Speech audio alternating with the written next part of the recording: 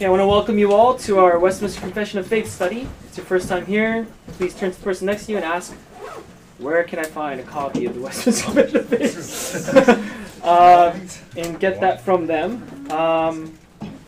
Anyone remember where we are? 8.5.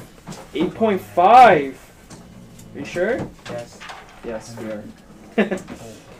are. So, we are on 8.5, still on chapter 8. We are reading, of course, we're reading the 8th chapter on the Christ Mediator. Look at the difference in the size of your face. So let me quickly remind you of 8.4.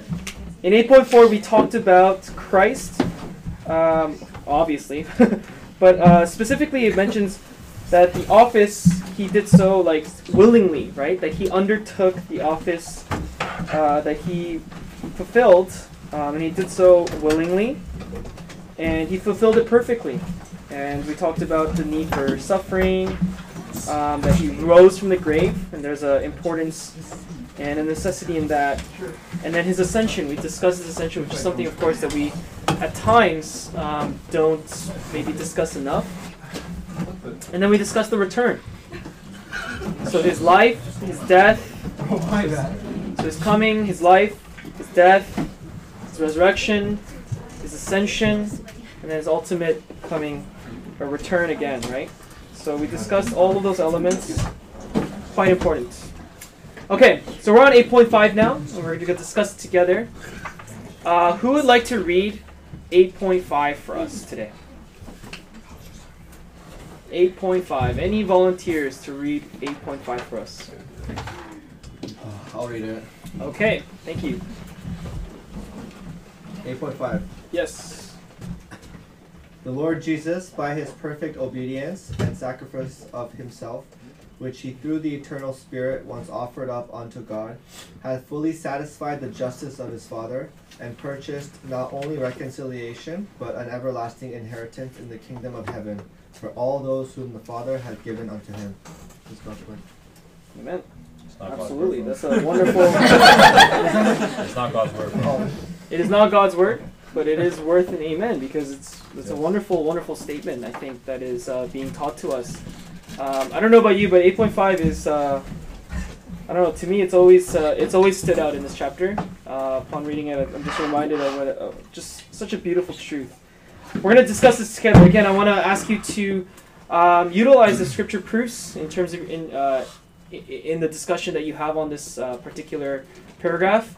I'll give you a few minutes to discuss it and in your groups. I know your groups are a bit larger than usual, so take turns. If there's someone dominating your group discussion, just be like, Max said not to dominate the conversation, please. And just be like, take turns in sharing. I think it's important that you inquire and think through things, discuss things as a group, right?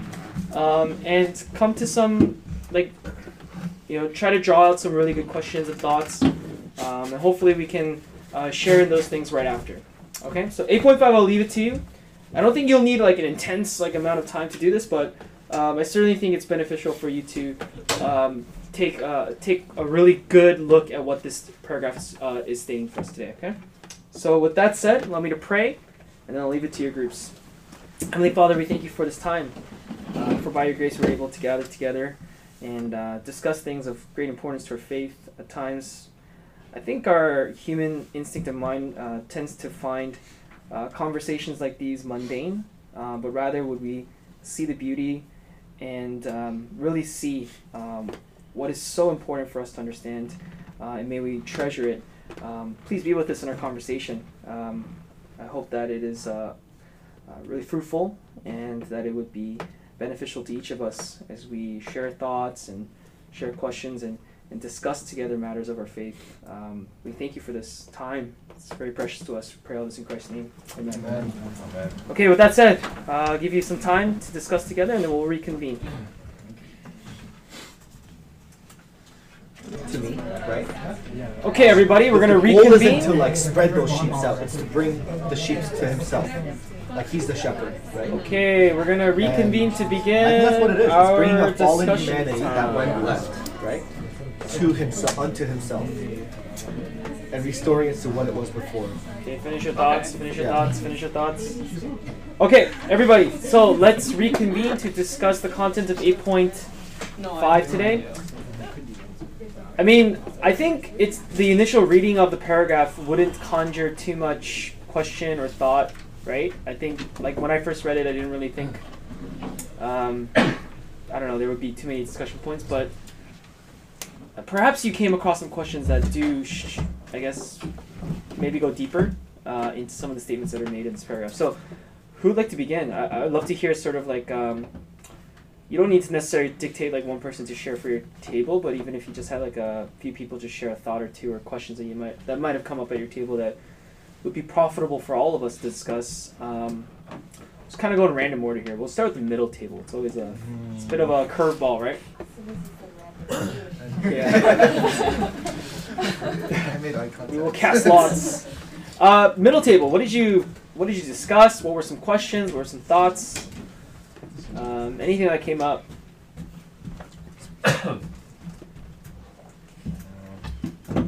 Like, I guess our first question was. What was it again? Give me 1 second. One Formulate second. my thoughts. Journals. What? Purely journals, yeah. I thought that was our last question. Oh, really? First question was Ooh, how many Yeah. questions? Yeah. Okay. So we're talking about the part of 5 where it references how we're not only reconciled, or like not only reconciliation, but an everlasting inheritance.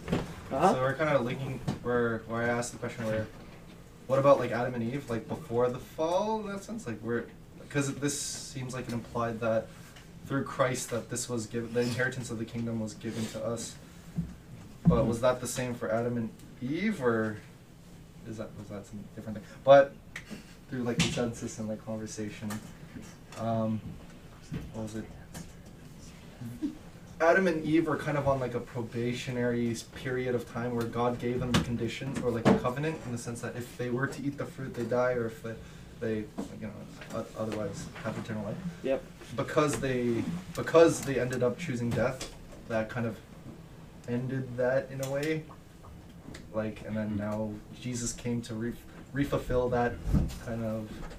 I'm butchering this so bad, but he came back to like reestablish that. I don't know, or like kind of reconcile us. That's it. Yeah. Not back to where Adam and Eve was, because that wasn't heaven, right? That wasn't.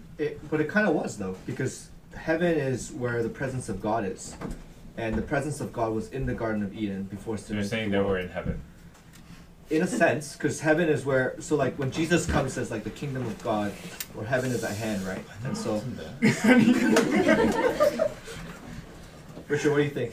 It always goes Settle back. this. I'm here to learn. No, let's exercise our brains a bit, you know, like but Gas. Yes. Yeah, let's not just go to Richard. Let's exercise our brains a I'm bit. here to learn, people. I'm here to learn. No, but okay. anyway, Let's tackle one question at a time. Okay. So let's One start. before that, okay. Let's start with David's question. So your question was, I did not understand the question. So Adam and Eve in the garden pre-fall. Yes. Did they have internal inheritance? Did they have eternal inheritance? Right. So it says in the walk that we receive like internal inheritance after Yeah. Everlasting inheritance. Yeah. the price that Jesus paid. Mm-hmm. But we were given that after Christ's death and Christ's resurrection. death and resurrection. As if Yeah, I mean, the So- term eternal pretty much indicates to you that it has to be like a guarantee. It cannot be lost, right? If it's eternal. So if you're saying like, can one have it and then lose it and then possess it again? I don't think that's how it works. I think what we're asking. so in the Garden of Eden, I think they were purchased by the blood of Christ, as an eternal inheritance by Christ, just as any one of us are, right? Okay. But in the pre-fall state, it's not like they had they were already in eternal inheritance that all of a sudden God lost because of their fault. Do you get what I'm saying? You're saying it's not that. No, I'm saying like in the eternal, that's why there's a chapter on eternal decrees prior to this chapter, right? Which tells you that before time, before creation, God had a decree for all things, and everything unfolds in accordance with those eternal decrees. There is no some are saved this way, some are saved that way. Israel's laws were a saving tool for them, but now it's us, and that's why covenant theology is telling you there's just one way. There's just one particular. Okay. So Adam and Eve Yeah. are same as So us. it's timeless Christ because of Christ's doing throughout before and after all eternity.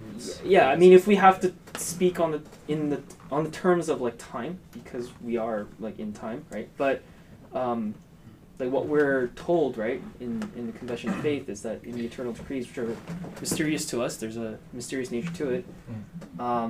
That this inheritance would include Adam and Eve. What? I don't get the answer. So the answer is that Adam and Eve was in eternal. They were purchased by Christ's blood, just as you and I were. Richard. No, I mean like pre-fall. I'm talking about. Yeah, I'm saying there's no difference. Because it's an eternal inheritance that there Christ isn't- purchased, which applies to the whole of creation. Yeah, I get To that. those that he chose. Chose. Yeah. I think I kind of know So what it's he's not saying that here. it's not that they had an eternal or everlasting No, no. inherit. They I were. get that because of Yeah. Jesus. That like even Adam and Eve. Yeah. Are included in that package. But can I just try answering that question? Yeah, try. Because like, you're right. So there was a time when Jesus didn't die, right? Historically. Yeah. And so, okay, first of all, the eternal inheritance is Christ, Mhm. is God. Mhm. And to inherit something is to receive after you die. There was a time when Adam and Eve, if they just kept that obedience, would not die and just enjoy perfect communion and unity with God. Mhm. So inheritance is a funny word. In that specific time in history, a very brief moment in history, there was nothing to inherit because they already had God with them, Yeah. right? And so, like, Richard. So, Yeah, so he's I think he's 90% correct. If That's if not Adam bad. and Eve kept the law of God, Reformed theologians say that they would have eaten from the tree of life. Mm-hmm. Right? So they would have achieved a new state. So that was their inheritance, to eat the tree of life and achieve a higher level of being, right? But they lost that. So what Christ gives us is, as Max said, it's a guaranteed.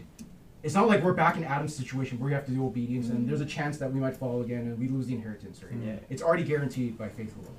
So, yeah, Adam and Eve, the inheritance would have been eternal glory and probably even a new body, a new level of being. Right. Even though there was no death, they couldn't die, but like it would have been even a better state. Yeah. Some way, somehow.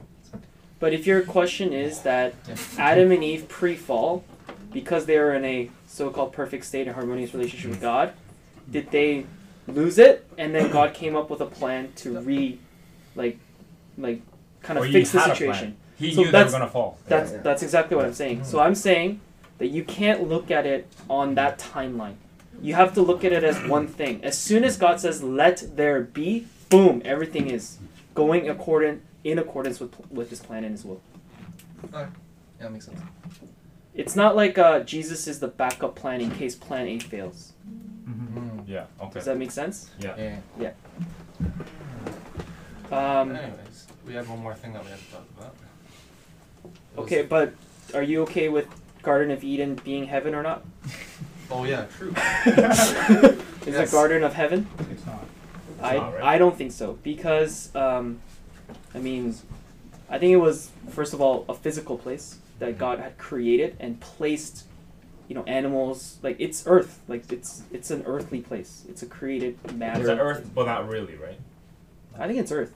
Oh, there. Okay. Yeah, I think it's an earthly place, and whether that's like, I mean, we can contemplate the nuances of that in terms of like geography, like where is it on Earth, or is it under the ocean? Is it this? Is it that? Right? Like sure, whatever. But I think it was a physical place, right?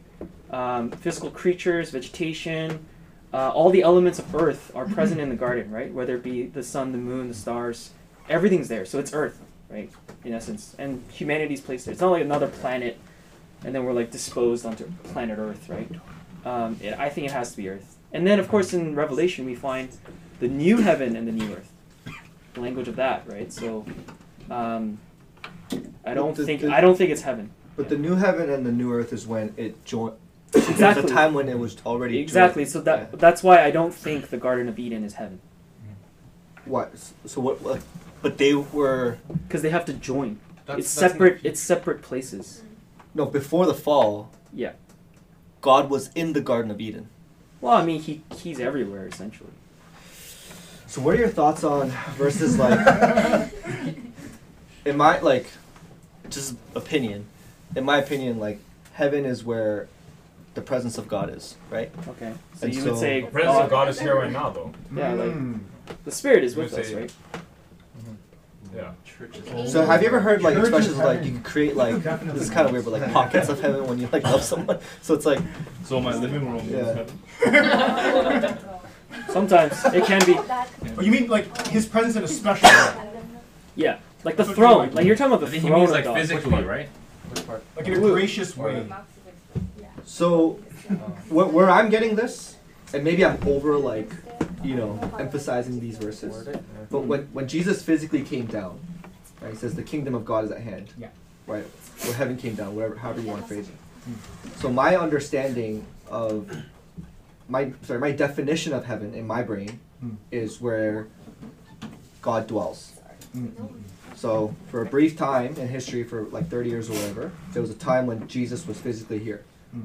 And like, I know you don't like the Bible Project, but when Jesus was loving and healing people, right, forgiving sins and healing people, right, it was referring to him like creating pockets of heaven, a glimpse of heaven, because he is You're God. saying that's what heaven's gonna be like.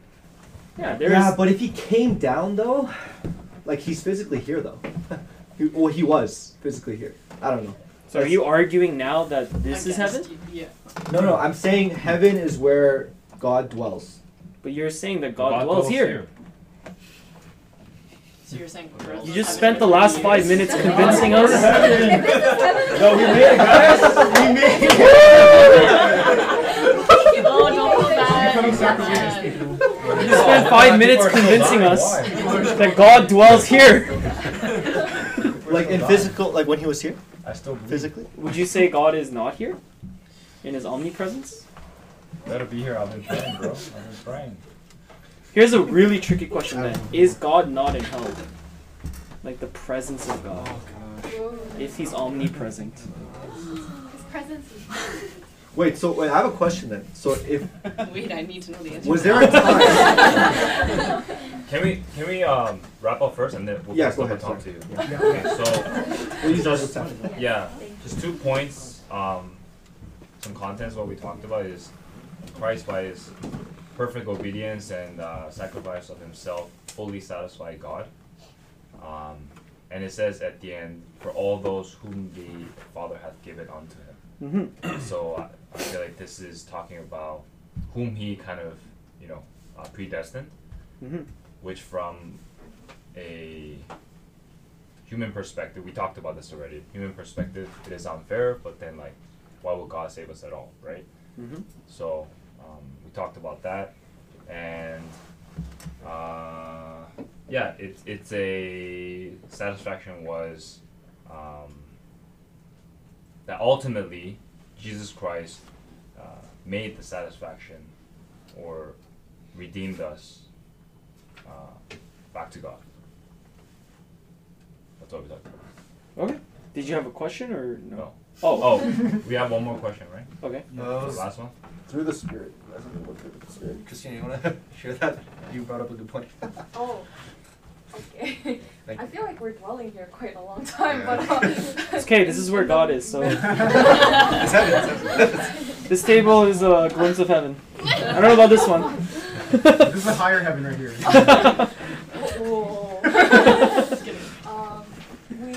we're trying to parse through like the language of like through the Spirit. Yes. Like, we noticed the triune, like to God the Father, Mhm. Lord Jesus through the Spirit, and we were trying to parse through that and Mhm. remind ourselves like of their role and why it's worded for us in that way. Right. Like how it's yes, and then but Sasha actually had a good point as well. Okay. About like and Jesse bringing up the word about like purchased, that language being used, Yeah. and the price being perfect obedience. Mm. You know, Hyunhee was concluding for us earlier that like, yeah, Hyunhee was concluding for us earlier that like he had to, I lost my train of thought. I conclude something.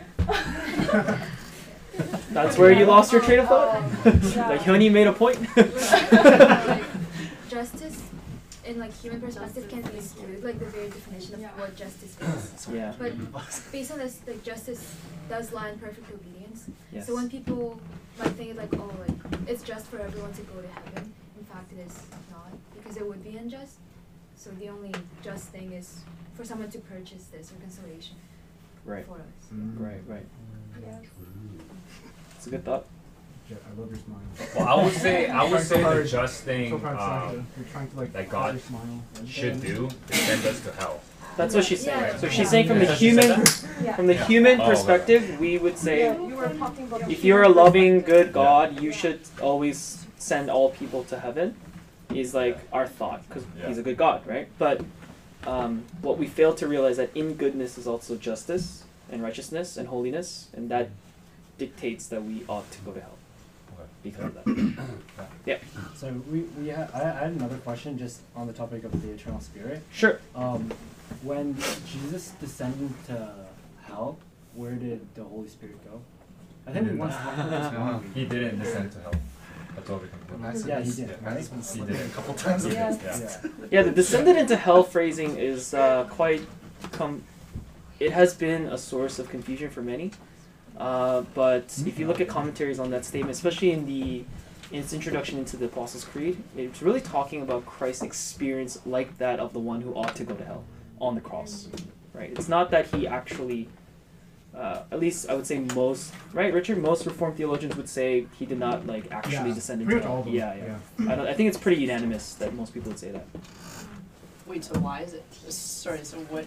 Why is it said? So the experience of the cross, Yeah. like taking on the price of sin on your behalf, the Oh. one who ought to go to hell, like he's taking your place, Mm. is like that of the experience of going to hell. So Okay. when he says, "Father, why have you forsaken me?"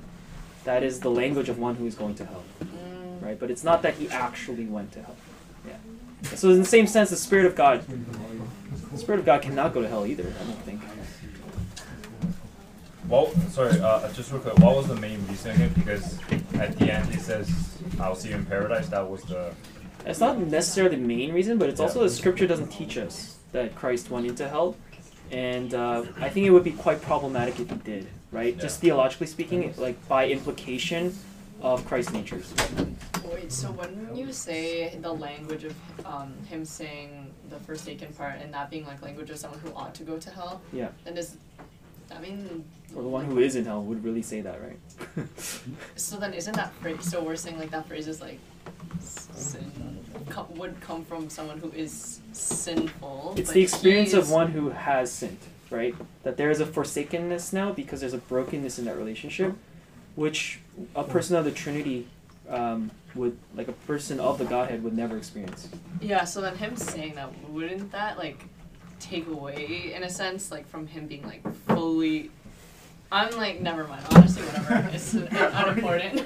Well, your table's next, so let's just go to your table. Right. Right? Mario, This is where the Garden of Eden's heaven. So let's go over here. You guys ready? We are ready. I'm excited. Ready for your heresy.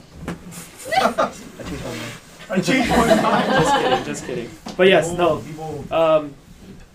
Anyone can share. Yes.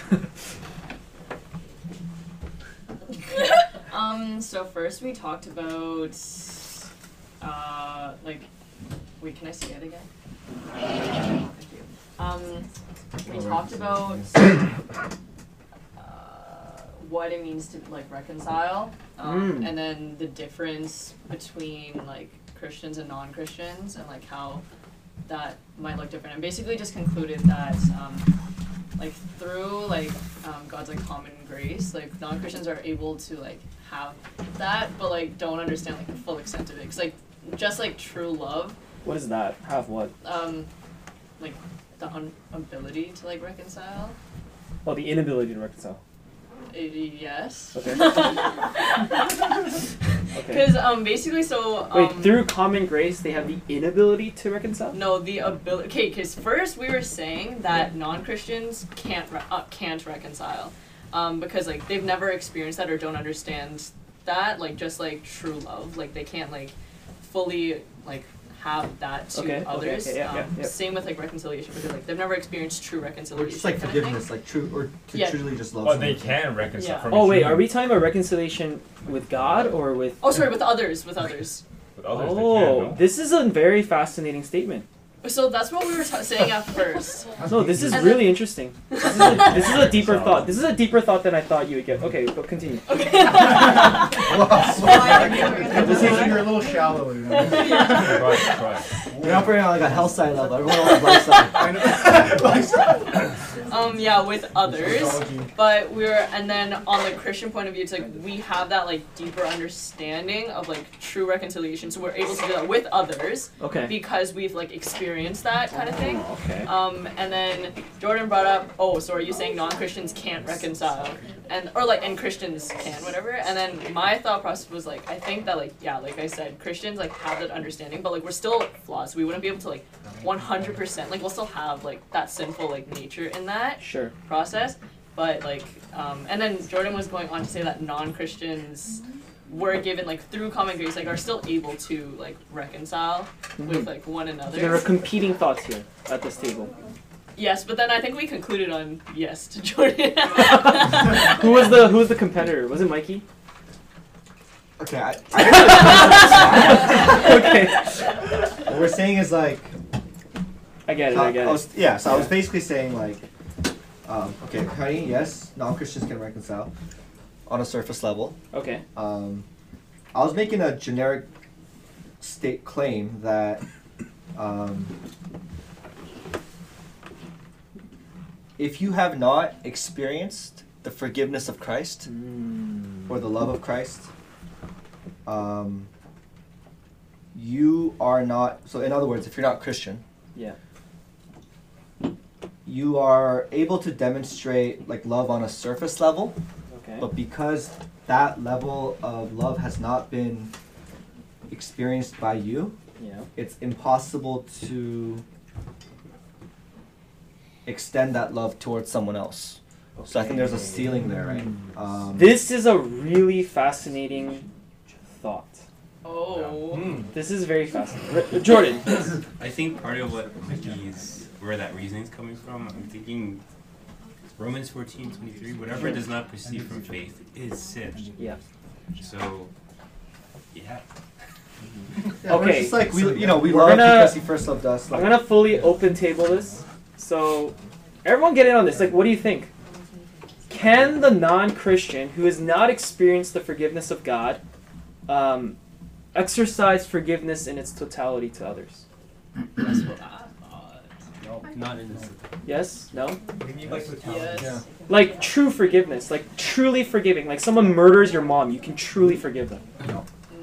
So you think all non-Christians have? So non-Christians are totally. No. Okay, so then, like, Yeah. like, Teresa has no good points. imitation. Wait, sorry, what Speak was louder, the Teresa. reason? Even Yeah, no, but I'm saying, like, I don't think we can. yeah. I don't think we I can think either. Yeah, that was like what like that's what we were saying that but the difference between Christians and non-Christians, like Christians, like I'm not saying that Christians can experience like that truth except because again like we're still human and we still have like those faults and sin within everything that we do. Yeah. But we have just like a better understanding of it. I think we have a much better understanding. Okay, so like in the example you just gave, like if someone like murders your family or something like that, right? Sure. If you're not Christian and you don't have a relationship with, with Jesus, any kind of forgiveness that you demonstrate is out of your own capacity. Okay. Any kind of forgiveness, any kind of love, any kind of even grace that you demonstrate onto like the person that murdered your family Yeah. is out of your own capacity. when a Christian forgives, we forgive because he first forgive lest you be forgiven. But right? question, is it predicated on solely experience? So here, I'm going to change the story now, okay? You murder someone's mom, Yeah. and that person's son was a Christian, and that person totally forgives you because they're Christian. Now you have experienced the forgiveness of a believer who knows and understands the forgiveness of God and has extended that forgiveness to you. Hence, you have, in a sense, experienced the forgiveness. But I think even to some degree. But that experience wouldn't be like the true extent of forgiveness because it's. So you coming can from only another person. reciprocate a degree of forgiveness as much as you have understood and experienced. You cannot, as an unbeliever, possibly give forgiveness at a level higher than that which you've experienced, is what you're saying. Tambi. So I'm just thinking out loud. I Please. was trying to like, okay. You are thinking out loud. I'm thinking out loud, so it's not very refined. But It's all good. what about common grace? Yes. And us being created in the image of God, Mm. regardless of whether we've been illumined by the Spirit to Mhm. receive the gospel and to understand the truth of it, is it still like we talked about like those good qualities of God, good attributes of God that are sort of being like glorifying Him and pleasing Him because it's embedded into us, like just being created for the function of bearing His image. Yeah. So, when there's like people who have like been incredibly wronged and still extend forgiveness, like we don't attribute that to ourselves but to God. And in His common grace allowing that to still be demonstrated in a fallen world, Mm-hmm. I'm thinking, so Out loud. out loud, yeah. So maybe, even a non-believer, Yeah. they may not contextualize it in terms of Christ's work. Yes. What is being demonstrated is still of God. Like, in that, it's true reconciliation still, Mm-hmm. as we experience it. They just don't know that it's coming from God. No, thank you. Thank you for thinking out loud. That was very Thank you helpful. for Any?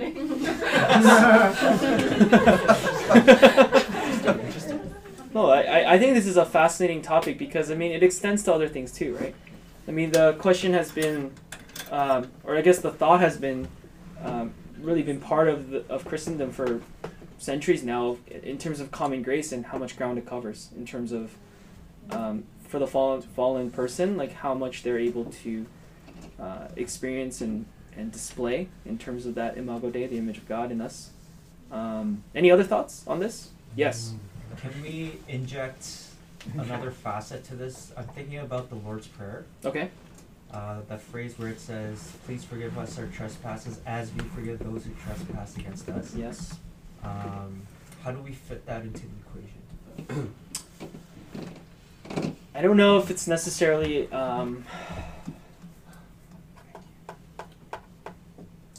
that's a believer's prayer. Yeah. I don't know if it would fit particularly in this question like nicely. Okay. Because I don't think the indication is because the believer is praying that is all of a sudden a disability on the non-believer's end. Right? Like Mikey, would you go as far to say, not to put you on the spot? Would you say that I changed my mind. would you say the non-believer cannot love? Yeah, so I would say, I was just going to say that. Okay. I think when you look at like humanitarian, so it's like someone asked me like, I'm not Christian and I serve at this humanitarian organization and Mm-hmm. like feed homeless people and stuff like that. Like that's what I would call, like Tambi said, like common grace, Yeah. or like surface level love. But I think So you're thinking on the terms of the degree of it, but no, you're not the necessarily- motivation. So okay, if you're not a Christian, Okay. yeah, I'm talking about the motivation. Got it, right? got So it. if you're not a Christian, That's good. okay, so let's talk about the motivation. Why Christians forgive, right? So forgive lest you be forgiven, Yes. says the Lord. And Jesus says, Yes. forgive not just 7 times, but 77 times. Yeah. Right? And the idea is that Jesus didn't forgive you 76 times. Yeah. Right? You have to like one up that. He forgave an infinite debt that was just not, so no matter, like, even if they killed my whole family, Yeah. like the sin that I have committed against God is just on a different a different level, Yes. on a magnitude that makes someone killing my family look like Right. the tiniest particle, right?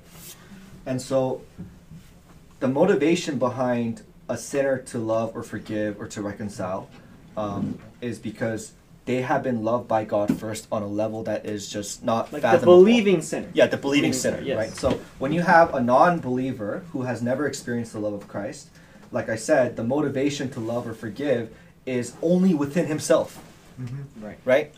The There's largest always yeah, so like selfish. yeah, like I mean, there's like, you know, videos on YouTube of like, you know, courtrooms where like, you know, families will forgive other people and stuff like that. Like that is the motivation behind that is not from a higher level of being forgiven, but it's just their maximum. They're just nicer people. Like they're just, you know, they just don't want to hold that grudge, right? Yes. Yeah. Like And just so to- there's self-righteousness in there too. No, right? just to like Yeah. build on this. That's exactly where I wanted to lead this. Is the question is not about whether the believer or unbeliever differentiates in the capacity and ability to love and forgive. It's actually motivation. It's the source of it, and so it's whether it's coming from common grace or saving grace. And the one who has experienced saving grace is coming from a totally different pool of forgiveness and love that can only be fathomed by the believer, right? But it's not to say that the unbeliever cannot love and forgive. Yeah. Right, Richard? Yeah, so whatever is not done for the glory of God is sin. Yes. Right? So even these humanitarian people, Bill Gates, whatever. Bill Gates. Bill Gates. He's a great guy. He built Even my though computer program. what he does is outwardly good, because God is the final arbiter, it's still sin. Yeah. Right? No matter how good it looks. Yeah. So building off of that and based off of what Tanvi said about like that common grace like still being like from God, are we saying that is the case or is not? I would say it is the case. Common grace enables us, even in a fallen state, by God's common grace, we are able to experience like what we would call like snippets or tastes of godliness within us, because even the unbeliever is made in the image of God. And that's why, as a Christian, I would never celebrate the death of a non-believer. I would never celebrate like abortion, just because it rids the world of all these sinners or these, like, I believe the sanctity of life, and that's rooted in my understanding that we're made in the image of God. Yeah. Right. That there's a preciousness to that. Yeah. So with with the non-Christian and like their like, for example, like love or forgiveness coming from like a selfish point of like selfish whatever, it's still like that's still the story of the Christian. That's still the story of the Christian, that we have a taintedness in our character and behavior until we're fully glorified, but we're sanctifying towards that. Yeah. But like for like the non-Christian, it's just like they don't realize that is the common grace from God. So some people might even, some non-Christians might even like there's atheists who say like I help people because it makes me feel better. Like some people can recognize it, they just can't help it. Yeah, if they're just not saved. I just want to add one more thing. Sure. So I said like the only motivation to forgive is, you know, because God forgave. I think there's another motivation. So another reason Christian reason to forgive and to reconcile is in hopes that the receiver will experience the love of God. So whether that receiver is a Christian As a witness. or a non-believer, to extend and reflect the love and forgiveness that you have experienced from Christ to those around you, whether they're a believer or not, they can experience a glimpse of God even if they're not Christian. Yeah. And I think that could also be a part of evangelism as well, right? When you're demonstrating forgiveness and reconciliation to someone who maybe doesn't deserve it, right? And so, so it's because God forgave you, but it's also to extend that love to other people. 100%. Last table. To add on to that. We're starting. She's starting. Please. Evangelism is preaching of that reconciliation. Yes. Of God's reconciling to us and us. Yeah. 100%. Beautiful. Anybody want to? Okay, big table here. What do you guys? What were some thoughts or questions that came up? We talked a lot. We talked about perfect obedience. Perfect Okay. obedience. Why so? I'm curious. Why so? Please, I hear an engine. One of you, please. Richard made you. Okay. Please, one of you. to talk about it. You're predestined by Richard's will. One of you. Alright, do you want to try perfect obedience? Anyone, please share with us. I know. Okay, I think perfect obedience refers to like Jesus' life. Mm-hmm. He didn't sin. Mm. And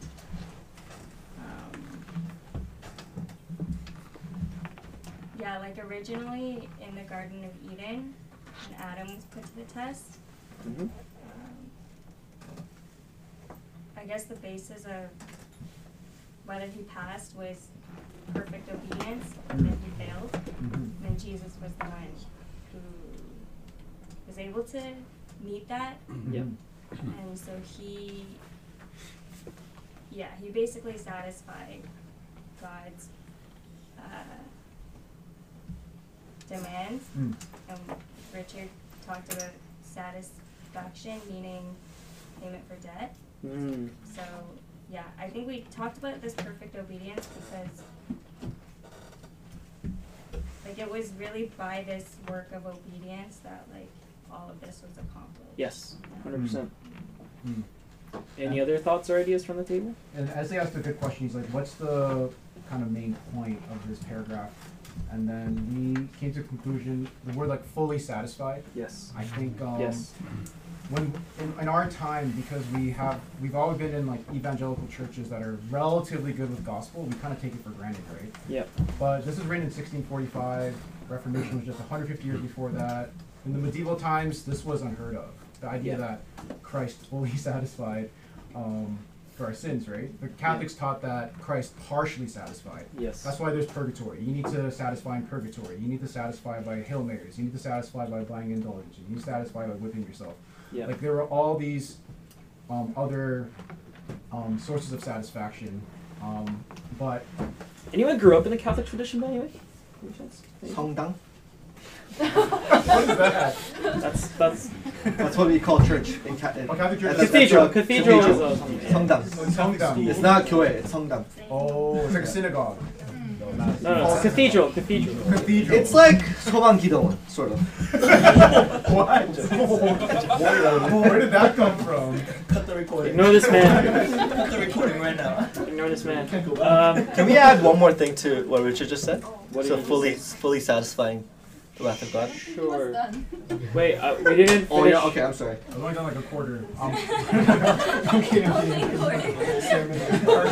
Yeah, let's speed this thing up, man. Yeah, sun's going down. Sun's going down. Yeah, so I think it all like ties up very nicely with like covenant theology. Yes. You know, the standard from the very beginning, because of God's nature, is always perfect obedience. Yeah. From Adam today, and then we pointed out that the standard hasn't changed, but instead of us accomplishing that perfect obedience in our own person, we lay hold of it by faith in the person of Christ. Amen.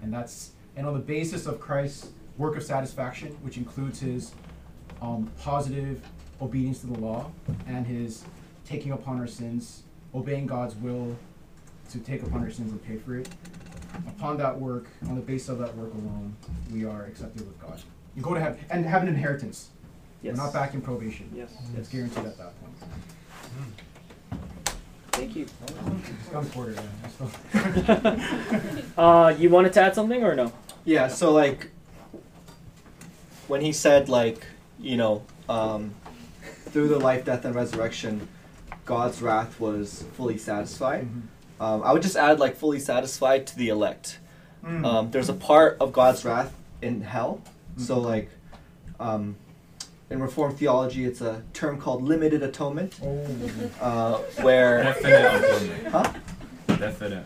Oh, Yeah. definite atonement. Whoa, he just one-upped you. Yeah, I think he did. I think Yeah. Particular atonement. Let's keep it going. Let's keep it going. Bring on the semantics. No reverse card. Honey, so what is that? Definite atonement. You activated his trap card. Same thing. Limited atonement. Limited just like implies like It's the alternate term that they came up with because Yeah. of the confusion of limited. Yeah. It's RC's preferred term for limited atonement. RC's my boy, you know. RC stands for Reformed Christian, by the way.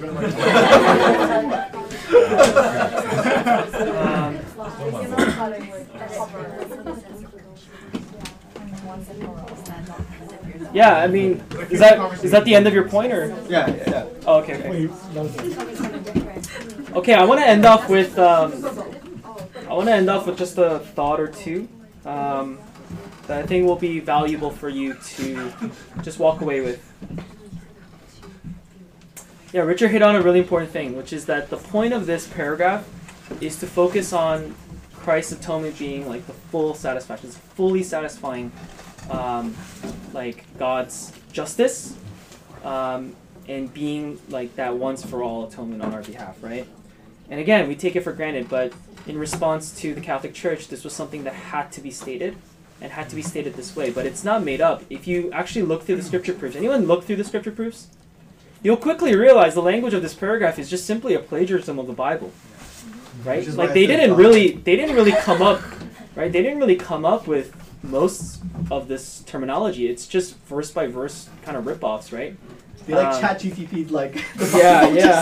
Way better than ChatGPT. Way better, bro. Yeah, like it's fantastic. Richard brought up the Catholic Church. The Catholic Church believes in things like the plenary indulgences. If you know what this is, it's basically an indulgence that could be a multitude of things.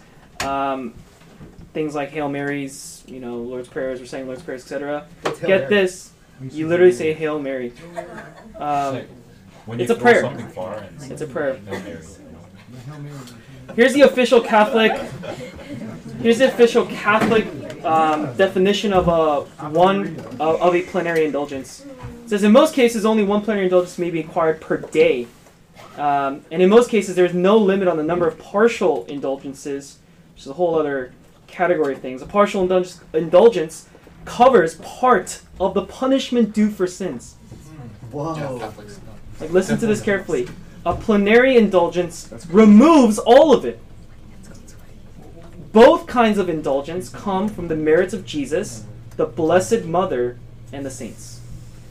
You can see why the divines had issues with this, right? And so don't take for granted our understanding that Christ fully satisfied God. That you can do nothing to contribute to your salvation, hence do nothing to lose it. Right? That's a beautiful gospel to hold on to. Amen to your I remember one time I went to an Arab country, encountered a Muslim guy, and he was like, "Why are you Christian?" And I said, "Well, why are you Muslim?" And I grew up here. And so that was a wicked comeback, bro. Yeah, and so in a Muslim country, that's pretty. Well, I mean, I assume that they are all individually making a decision to be a Muslim, regardless of where they grew up. But the conversation ensued, and it got to the point where I said this: why would I give up my guarantee, my faith in Christ, His perfect obedience to God, my ticket to heaven, if you will? Why would I let go of that for your chance at heaven? Well, he didn't say much. He wasn't very fluent in English, but I think he got the point. Right? It's not to say. Imagine he was like full Arab. But it is not to say. It is not to say, right, that there are competing ways to heaven. There is no competitive, right? There is no competition in terms of methods or ways or paths to heaven's glory. Amen. Right? There is only one way. Amen. And it's through the perfect obedience of Christ. Amen. Brothers and sisters, I want to end off with this one final note, and then I'll pray for us and we'll conclude. A lot of you, all of you, all three tables brought up the perfect obedience of God. Consider this. We call this the divine irony with theologians. His perfect obedience to God's will is what qualified him to be to die on your behalf. Like, Good Friday's coming up in a month. Like, think about that. His perfect obedience, the very thing you fail at to do every single moment and day of your life, that's what qualified Jesus to die on your behalf and be an atonement on your behalf for your benefit. Like, that is extraordinary, right? When I think about that, we talk about it's unfair that God doesn't elect some. It's unfair that Jesus had to die. In my perspective, right? I mean, it's God's plan, so I understand that was the only way. But just ponder that. I think it's a heavy thought. It's weighty to me. I like to pray. God, we thank you so much for this time. We've discussed a lot of things, and perhaps some of these things are trivial. At times, perhaps just we could feel that it's not really worth our time to think about such things and ponder such things. But God, I pray that as a community, as a church, that we're building each other up in our understanding, not so much for the sake of boasting knowledge, but rather to boast of Christ wherever we may be found, that we would be articulate in our speech to be able to share the gospel faithfully and truthfully, that we understand Christ, the mediator that he is on our behalf, that he has fully satisfied you and reconciled us to you and unto him, and we thank you so much for that. Lord, we praise the coming of your Son and his death, life, and resurrection, and we thank you so much. We pray all this in Christ's name. Amen. Thank you, guys. Thank you.